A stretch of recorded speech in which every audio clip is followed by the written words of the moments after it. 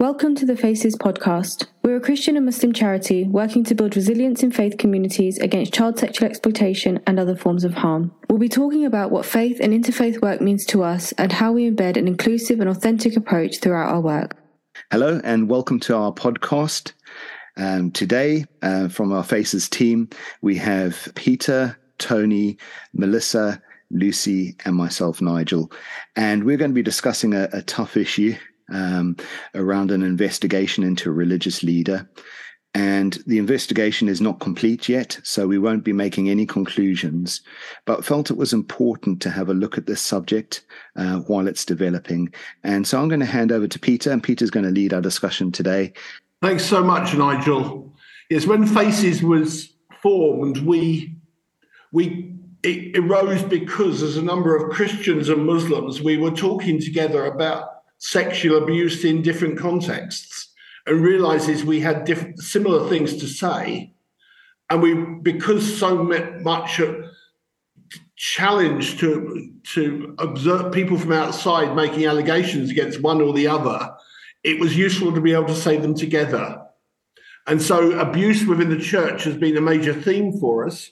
Abuse within religious settings more generally has been a major theme for us. And it's been really good to have, as a member of our team, Lucy, you can tell us about what expertise and experience you bring into this, please, and then we'll introduce the topic in particular. So tell us about yourself, Lucy. Sure. Yeah, I'm the Director of Research at Youthscape, and that's a national Christian youth work charity based here in Luton. And I've been in that role for 5 years, doing a range of research about and with young people, about faith and spirituality. I've also been part of the Faces group since the beginning, and that really was because in my previous role for 7 years, I worked in a specialist research centre within the University of Bedfordshire focused on child sexual exploitation and child trafficking. So this question of where and how across all domains of public and private life sexual abuse happens or exploitation happens and what we can do about it, that has been something that I've been interested in and concerned about for quite a while. And my different hats and my different roles have sort of come together in a quite a specific way, I guess, in responding to this particular issue, which, Peter, do you want to explain what it is and then we'll get into it? I'll outline in principle and then you can go a bit broader. Yes, that's really helpful because whereas a lot of people have opinions, actually on this particular subject, Lucy really speaks with a lot of wisdom and experience. So thank you very much, Lucy. Yeah, the situation we're talking about is it's hard to describe it really, sole survivor and its leader, Mike Pilavachi. There have been allegations against Mike Pilavachi in particular for a number of things, and we'll explore those in a minute. But Sole Survivor is a large church in Watford, based in Watford, England, which has drawn many, many younger people. It's a vibrant, exuberant, broadly charismatic church that has had a reputation, and that reputation has been the source of inspiration and training for many people over 25 more years. Associated with Sole Survivor Church has been, it's now finished, but a youth camp in the summer each year, which has drawn thousands of young people to it. But Lucy, tell us more about the allegations and what we know about this. Yeah, well, a statement was made, it's probably almost 6 weeks ago now, that was published on Sole Survivor's website from the Diocese of St Albans and the church itself and the trustees, explaining that some allegations have been made against Mike Pilavachi. They didn't at that time detail the nature of those other than to sort of give, I think in their attempts to steer people away from suspecting the worst, they said things like, these are non-recent allegations, so they're not recent. And then in a later statement that they weren't physical. Now, what then transpired after a few weeks is that some of those who had made those allegations gave more details in a couple of articles to the press, in particular to the Times and the Daily Telegraph, where you can read a bit more, including another article yesterday. And I think what has emerged from some of those articles is that these are allegations from young men who worked at the church in different forms or as part of the gap year program that the church ran, and who were relatively close to Mike, and who were in some cases maybe interns, or who were chosen by him to travel with him in different ways. And I think there have been a few different aspects to those allegations. One is probably the stuff that's led in the national media, which is around inappropriate massages. So being invited to Mike's house on, I think, certainly one or more occasions, and to take part in massages. That certainly, it seems, the allegations is these weren't particularly welcomed or desired. And the other was wrestling. So and I think that seems to be that. The allegations were that these young men in particular were sort of compelled to take part in these sort of wrestling matches, which, again, they did not necessarily want to take part in. And the sense of being overpowered by somebody who is who holds a lot of power in that institution, who really is the face and the name of those festivals and of that church, that these allegations were really about that kind of physical contact being not necessarily welcome and inappropriate, given the power imbalance there between Mike and those younger men. But also, I think over time, there seems to be allegations that there is a pattern of some of those relationships, that these were all young men who were sort of maybe between 18 and 25, who were aspiring to leadership in some way, who were in some ways picked out by Mike to learn from him, or to be given opportunities in leading worship or in traveling.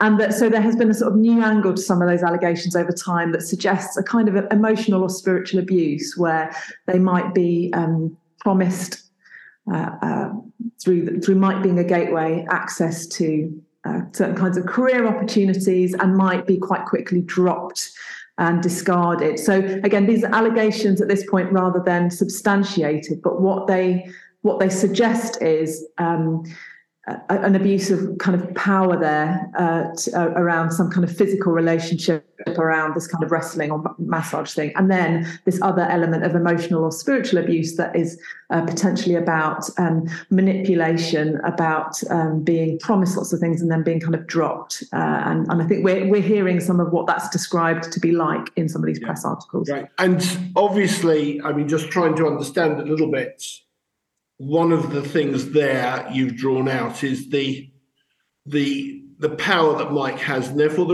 there is very definitely a grooming element to this, I think, in terms of how, we've had lots of discussion about the difference between abuse and exploitation and so on, but there's very definitely a grooming and therefore exploitative element to this, it seems to me.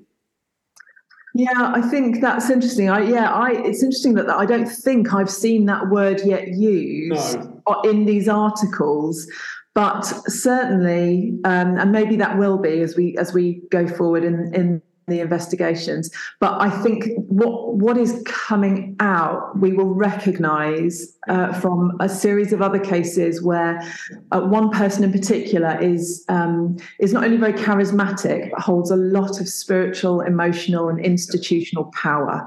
Okay. And so in those cases, the influence they have over and the kind of words are used, impressionable. So these are not under 18-year-olds. These are adults, which I think is partly why this is not a criminal case at this point. But neither necessarily are they vulnerable adults as we would understand, but this sense of the balance between some younger people who are impressionable, and some of whom, by the sounds of it, have come from various kinds of traumatic, have had certain kinds of traumatic backgrounds, and a leader who is hugely powerful. Yeah. I think, and that suggests that this is really, this is really quite problematic. There's a huge amount there to pick up. You've emphasised these are allegations at the moment, and we're in a period when investigations taking place by the Church of England national team, safeguarding team, but also the St Albans diocese context. Now, of course, we are sitting within St Albans diocese, and in the interest of full disclosure for myself, I'm a senior lay official within the church, within the diocese of St Albans. I'm lay chair for the diocese. So actually, I have a particular interest in this, and I think it's important to declare that. I have known many people in Soul Survivor. I know leaders in Soul Survivor. I know people who were interned through Soul Survivor and are now very, very clearly saying how hurt they were by it. So it's a very complex situation. I think the thing particularly to draw out here, and this is one of the challenges, I also think need to say I speak a lot on this on the Church of England's national governing body, General Synod, of which I'm a member. It's one of the topics I've taken on. And I know quite a lot of survivors of abuse in other church cases. And I know this is not just painful for those who are involved in it, in this particular incident, but the emergence of new cases is immensely painful for victims, survivors of other previous cases. And I've already heard from several of them. But the nature of this space is that not much can be said because it's all provisional. And it's because of that, the tendency is from the organisations doing the investigation, the tendency is not to say much. Mm-hmm.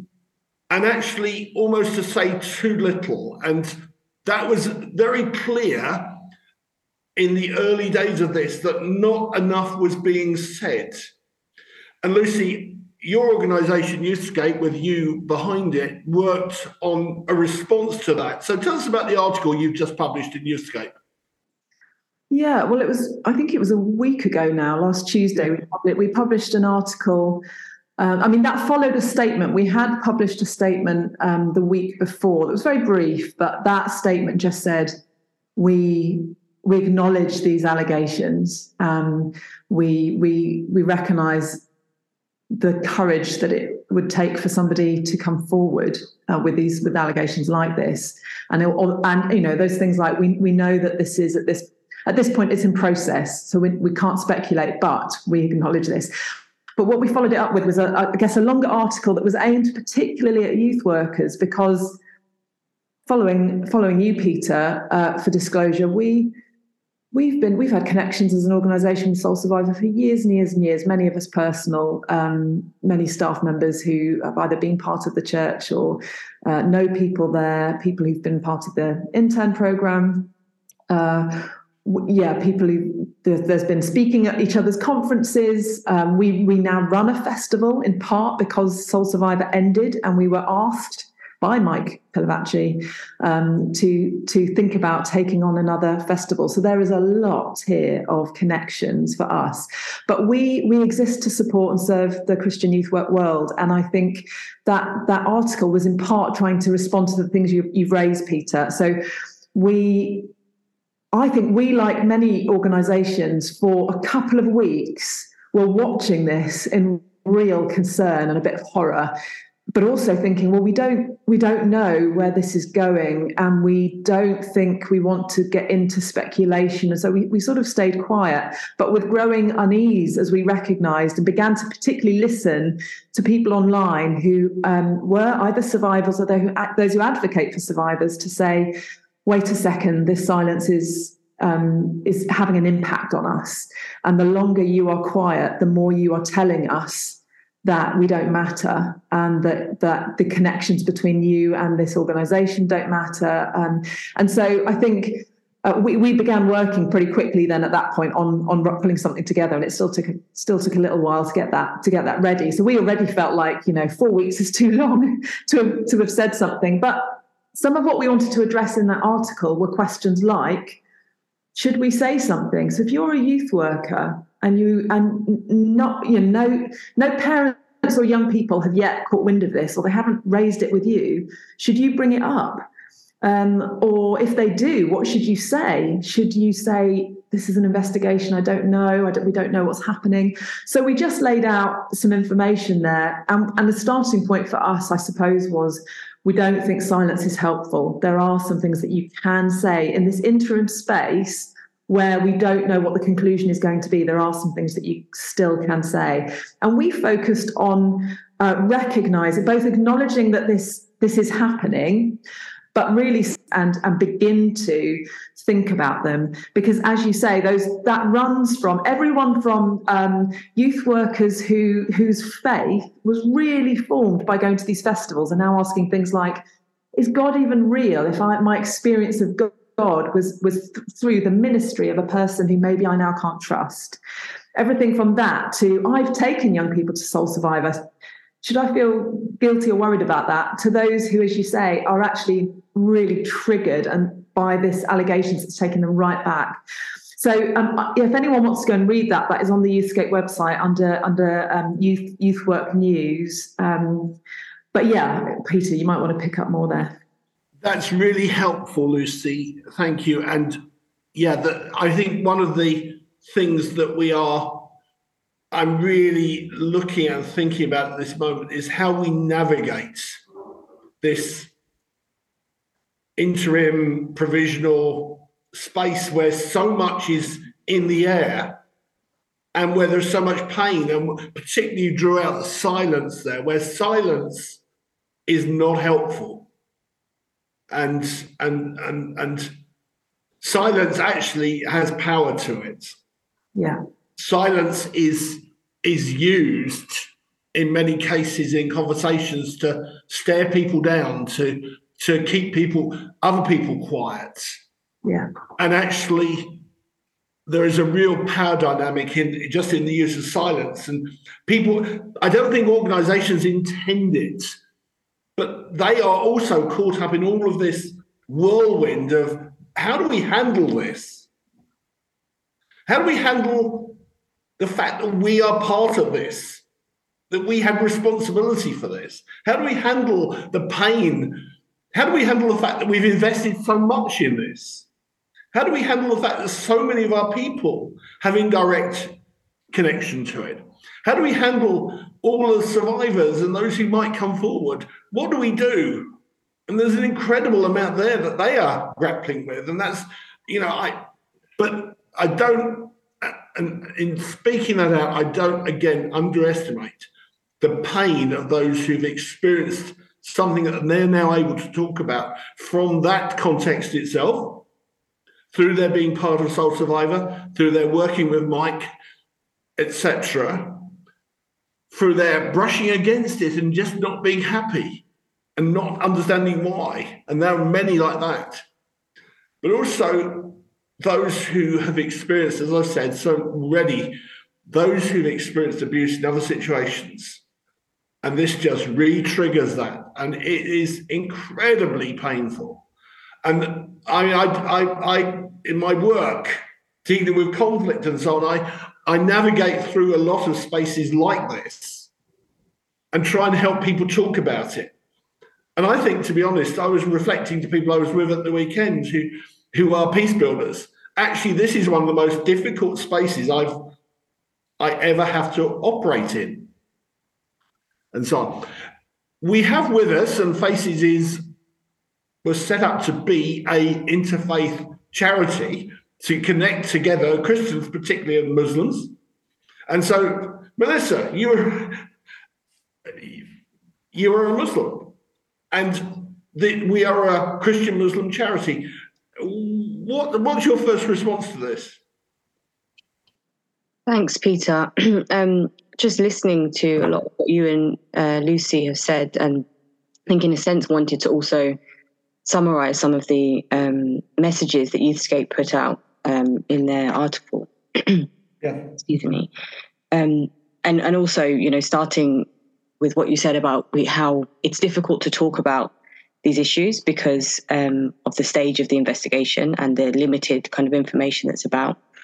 And although not much can be said about those specific allegations, I think that should never be a reason for silence, and we can and should be talking about to the people kind of that are under our leadership in your different spaces. We can and should be talking about what is and isn't appropriate behaviour, because abuse and exploitation doesn't always look like sort of more overt and obvious forms that are often spoken about. Feeling manipulated or like you must offer or go along with something that you're uncomfortable with in order to receive some sort of tangible benefit or emotional kind of approval by any kind of religious authority is wrong. And we need to make it very clear that shouldn't be a position that people are in, and that's something that should be reported, and you should tell someone about that so that action can happen. And we should be making sure that people know those spaces are ones where disclosures can happen, where people can say, I think this is wrong, or I know this is wrong, and that something's done about it, and that people will be listened to and they'll be dealt with properly and not met with silence. And so I think, while I completely understand the reasons why when significant figures are accused of things, that it's a very difficult response to kind of handle, but there are definitely things we can do that may not need to directly give a response, an uninformed response, because that's all we could give at this point.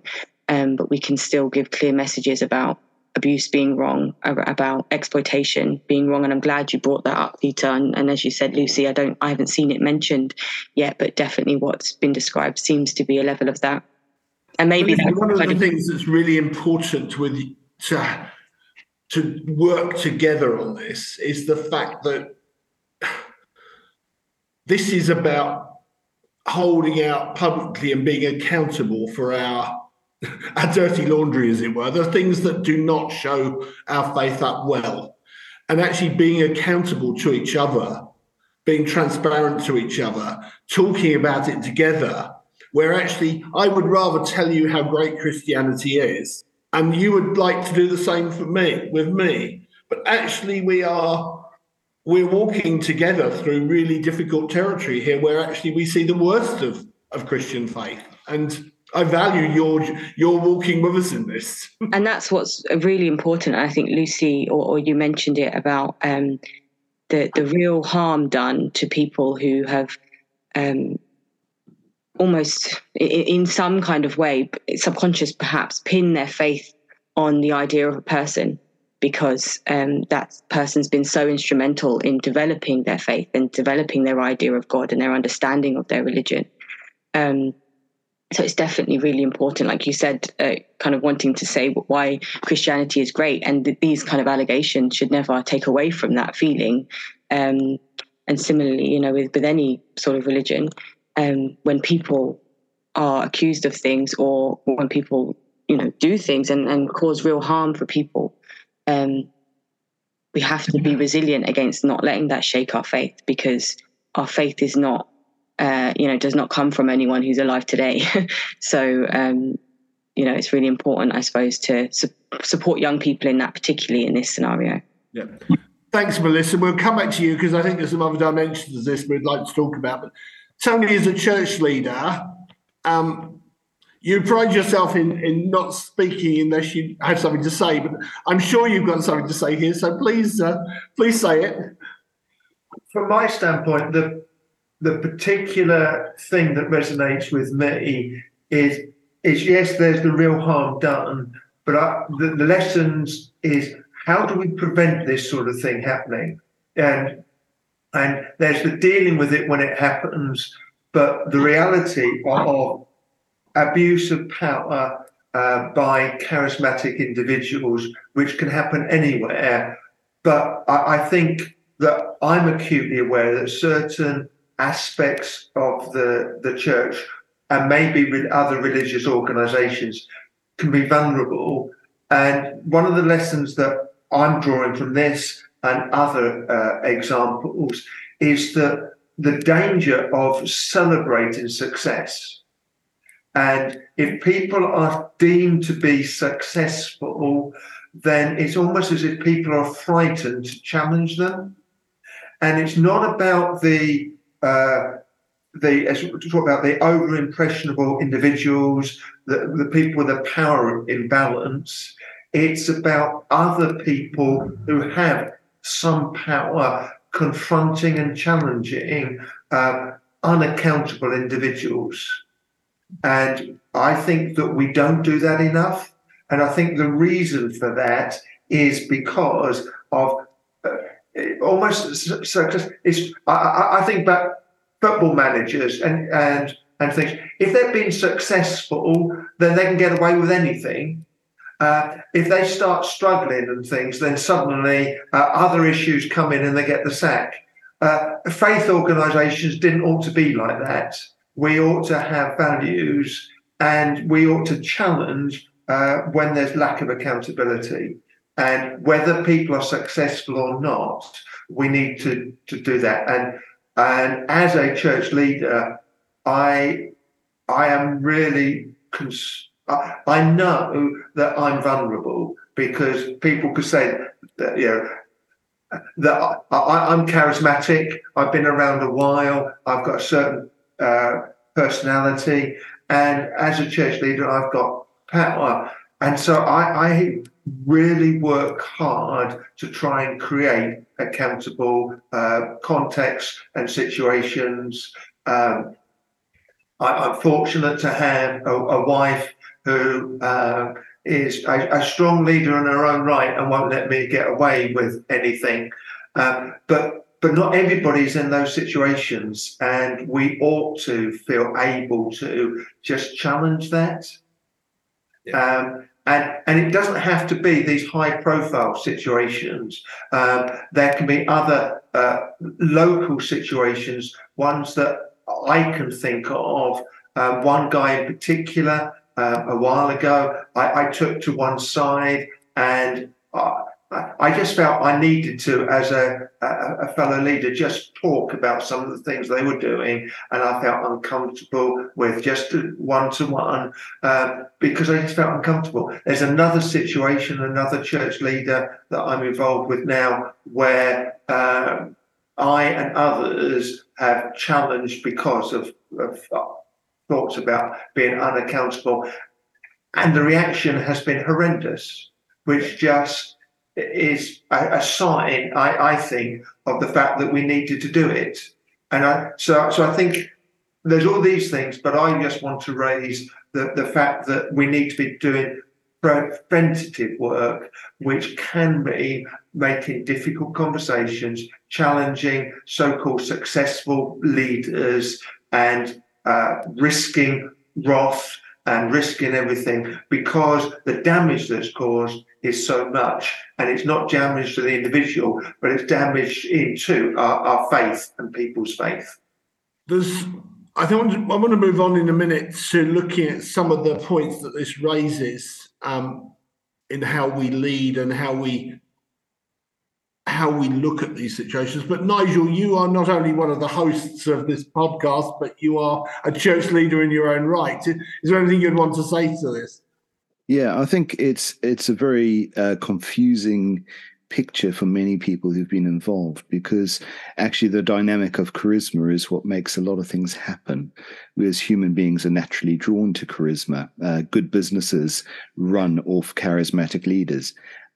So there is a balance between the charisma and the accountability. And I think that that's very important. But also to point out that there's a lot of success that, and I think Tony was alluding to the success of Soul Survivor. They've reached young people far more than many other organizations have. And combined with that, they've done some things like areas of Manchester. There was an area of Manchester with a lot of high crime. They went up and did work there for a week. And I spoke to police officers who said the crime rate never went back up in that area. So there's things like this that are massively influential, very, very good. And it's a mixed bag of this goodness with badness. And that's so difficult because we like to polarize. We like it either good or bad. We don't, but there's a mixed bag, and charisma has vulnerabilities. And unless those vulnerabilities are covered, and I think so for many of the, I have to say, survivors, but again, it's not concluded what's happening. But to many of the survivors, it must be very confusing at this stage of having their spiritual lives built up in so many ways, but also this harmful side of things, and trying to cope with what's right and what's wrong, and how to spit out the bones, as it were, and keep the good.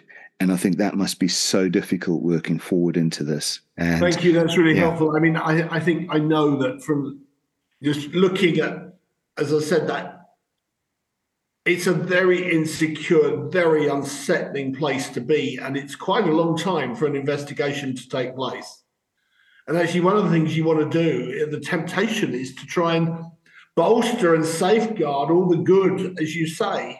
But the trouble is, in speaking about all that good, you are absolutely diminishing or perceived to be diminishing the pain and the experience of those who've experienced the same good, but also are carrying a huge amount of pain out of it because of the negatives.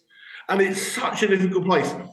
I think one of the things, we can't say a lot more really about this situation, but what we have got, and which we as Faces have been particularly attentive to, is the series of government inquiries, the ICSA inquiries, on sexual abuse that took place and really came to conclusion just recently. And within that series of inquiries, there were particular looks at the Church of England. And I'm not proud of the fact that they looked at 3 particular issues within the Church of England. There are look at the Catholic Church. There are look at schools connected with the church. There is a look at other faiths and other denominations within the Christian church, and they draw out a number of common themes, and these particularly come out in their final reports. And some of those things are very good test points, really, to look at this situation and say, okay, we can't say any more about Soul Survivor, we can't say any more about Mike, but what we do know is that there are leaders like Peter Ball, a bishop in the Church of England, who did horrific stuff. And these are the lessons. He was a very charismatic individual. He drew many young people to him. I personally met Peter Ball when I was in my late teens and considering gap year. And it was very attractive to spend time with him. But when I look now at those who were recruited in at the same time, I'm horrified at what's happened to their lives because of the abuse that they experienced. Lucy, as we look at the issues from ICSA, what would you draw out in relation to this situation? I think there are loads, and I think what we can do is, rather than spend all our time and energy speculating or thinking or filling in the gaps around what may or may have happened at Soul Survivor with Mike Pilavachi, what we certainly can do is, even from thinking about the issues, start to reflect both personally and in our own organisations and contexts ahead of anything like this happening again that comes closer towards our field. What will I do? Not what would I do, but I can guarantee at some point, in some field close enough to each of us and those who are listening, at some point this issue is going to come close again. So what will I do? And I think there are some things that are coming out of certainly the allegations that we need to pay attention to. One is we know that some people were brave enough to speak about this years ago. Actually, they had already taken the courage, and we don't know if they were believed and whether their concerns were taken seriously. I think there is certainly the suggestion that things were not addressed in a timely way, because some of these dates are more than 10 years ago. And so the following through on allegations, I think that's a huge amount of the pain that is now coming up, is where people said, I did talk to someone, and the courage it takes to even do that. And then they said, we'll get back to you. And nobody ever did, or it went into a meeting and I never heard anything back. So a lack of really proper procedure is something here. Like, do we have processes for when allegations come that mean that we treat those allegants, is that the right word, with real care and respect, and go back to them? I think another is, if we are going to have to at some point do an investigation, God forbid any of us have to, but certainly into anyone that we actually know, would it be independent? Now, I don't know that any of us are in a position to have to make those kinds of decisions, but some people really run organisations and are. And for those who are victims, the question of whether or not those doing an investigation they know and are personally close to the person the investigation is about, that is a problem. And my suggestion would be, if any of us are ever in this situation, we make a commitment before time that we would have somebody outside of our context do an investigation, not someone from inside. And I think it comes down to quite a simple question, which is, who do we prioritise and who do we protect? Everything around us, for very understandable reasons, the pull is going to be protect the institution, protect the person that I know, rather than protect those who have come forward, or those who I don't even know about yet, who might come forward in the future. So again, ahead of time, I think what we need to do is recognise that and say, I will make a commitment now. I will not protect my institution. I will protect the vulnerable. And yeah, probably there's more to say, but those would be the things I'd draw out. Nigel, you've got your hand up there. Yeah, just a thought along this as well is, for child protection and for protection of vulnerable adults and for protection of people, it's to remember that this stuff happens amid good stuff and the normal run of things. It's not just, one thing happening. There's a lot of things happening. And so it's keeping an alertness in the midst of where things seem to be successful or going well. Not just when things fail do you assess things. And I think that that's really important, to keep that alertness in the middle of things being successful. And you sort of think there's some of this that actually doesn't, that was known for a long time, but the success story was more powerful than the other story.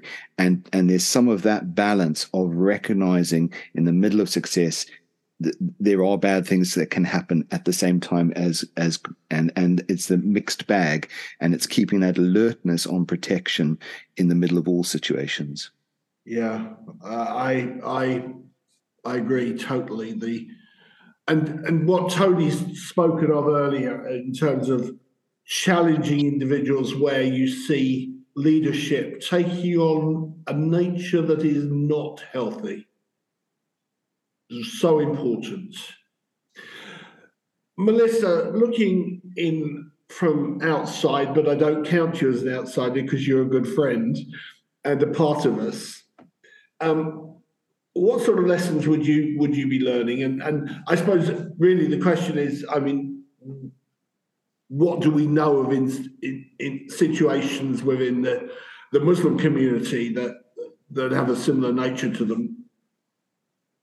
Well, I think my biggest thing on my mind at the moment is just picking up on what Lucy said about not prioritising the institution and prioritising and centering the victims that come forward. And I think it's one of those things that's obvious and that we probably all kind of think, yeah, that's on paper somewhere, but actually really making sure that that's something that's accepted and practiced is really important. But my additional thoughts was that actually to even do what's right by the person you know or have had a relationship with in some capacity that's being accused, or to do what's right by the institution to where these allegations, where this abuse has taken place, is still to do a proper and thorough investigation.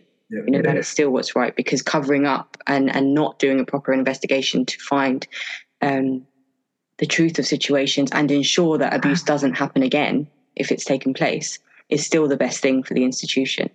So I suppose that's my kind of final thoughts, really, Peter, is just that we shouldn't have to try and balance, a seesaw of where do I stand on this, because the right thing for everything is to ensure people are kept safe to the best of our ability through good policy and good practice and good training for everyone involved in supervision. And where allegations are made, where victims come forward, make sure that we are doing everything we can to see an investigation through and make sure that they're supported in the best way, and recognise that actually often that means asking for help, that means finding advice, that means asking for support from external organisations. It will likely mean identifying where we were weak and need to be stronger in our kind of governance or kind of operations, and all of that is for the good of the institution and is for the good of the victims. And I mean, I think we need to be drawing to an end here, but one of the things that's been going on in the chat between us is a question from Nigel: how do you write wrestling into a child protection policy? And actually, I think we can have a long discussion. It might be a subject for a good podcast in the future about creating a culture of safeguarding. Because that's what it seems to me is, yes, wrestling can be good, but in many cases it's totally inappropriate. And we've got to be attentive, and we've got to be asking questions about everything we see in the culture of a group, whether it's a church, a youth group, a mosque, a madrasa, whatever it might be. We've got to be asking questions about people's behaviour and the appropriateness of it, and where it becomes too much of a pattern, and where power is wielded by it. You might be a great sumo wrestler as well as a leader, but that doesn't mean to say you combine the two in your leadership. You've got to hold off, frankly. Tony, you were saying more there, but please, a contribution from you. But it's the use of power in what there are allegations, and but I know of other situations where people use offers of positions and being sort of favoured in the in crowd, and then if they don't do what you want, don't conform, then suddenly being dropped. It's those sort of things that I think are more damaging. So I personally, I think wrestling is an irrelevance. So I think we either good or bad. It just needs to be done appropriately. But when we see and involve in that sense of inviting people into the inner sanctums, if they conform, that's when we ought to start getting worried. And you can't necessarily sort of write that into a safeguarding policy, but you can look out for it, and we can make sure that we don't abuse people in those sort of ways. Yeah. Thank you, Tony. Lucy, a final word from you. I think that's really helpful. And I was struck by what Melissa said early on about take this opportunity to say this is why this particular behaviour is not sort of healthy. And I think this is one of the things I really value about Faces is we are inviting each other and other people and ourselves to try to articulate what is it in our culture and the ways we talk about our faith and the ways we organise ourselves that sometimes is offbeat. So what is it that sometimes only people outside of us can help us see this, which is why we've got to be permeable and not closed off to other people looking in on what our cultures are like. But what are those phrases that leaders will just throw out that just normalise a kind of control? or that minimize a capacity for someone to question, or that organize people in such a way that they're kept apart so that they don't realize what's really going on. So these are things that you can never write in a safeguarding policy, but they are about us paying attention emotionally, intuitively, and trusting our gut instinct about like what feels safe, what feels right, what feels like ordered, what feels like human flourishing. And sometimes, it's just true that from within ourselves, we can't always see. So the more we can do things like this, where we can say, what goes on in your context, or come and see this, and what do you notice? That kind of confidence and humility and openness, I think, will be necessary for all religious contexts going forward to learn the answer to that question, like what do really healthy relationships actually look like in our context, and where have we got that wrong? Because sometimes the answers are quite subtle. Thank you, Lucy. There's so much more we could say here. And I think before I hand back to Nigel, who has the power of the recording button here, I think I just want to say, as we conclude this, our hearts, our prayers, our thoughts are with those who are struggling with this context, those who have made allegations, those who are considering making allegations. If you are wanting to do that, there are details of contacts on the web page, the article that Lucy referred to, that Youthscape put out. There are good referrals there. But our prayers are with all of you and with the institutions, that out of this, one of the things that certainly as a Christian I believe in, and as both Muslim and Christians, we believe God is able to work a purpose out that is greater than the mess of our lives and our situation. And it is our prayer that happen for those who are struggling with this at the moment. Thank you. Nigel, back to you. Okay, thanks, Peter. And I think we'll follow this as it progresses, or whatever happens, and probably do another podcast following this when the investigation's complete and as things develop further. But thank you all for your involvement. It's a sad subject to discuss, but a very, very, very important one. And so please do get in touch with folks if you are suffering, as Peter said. I'll put some articles below this that you can follow as well to find more information. And there will be contacts provided at the bottom of this article as well, should you wish to make any reports. Thank you.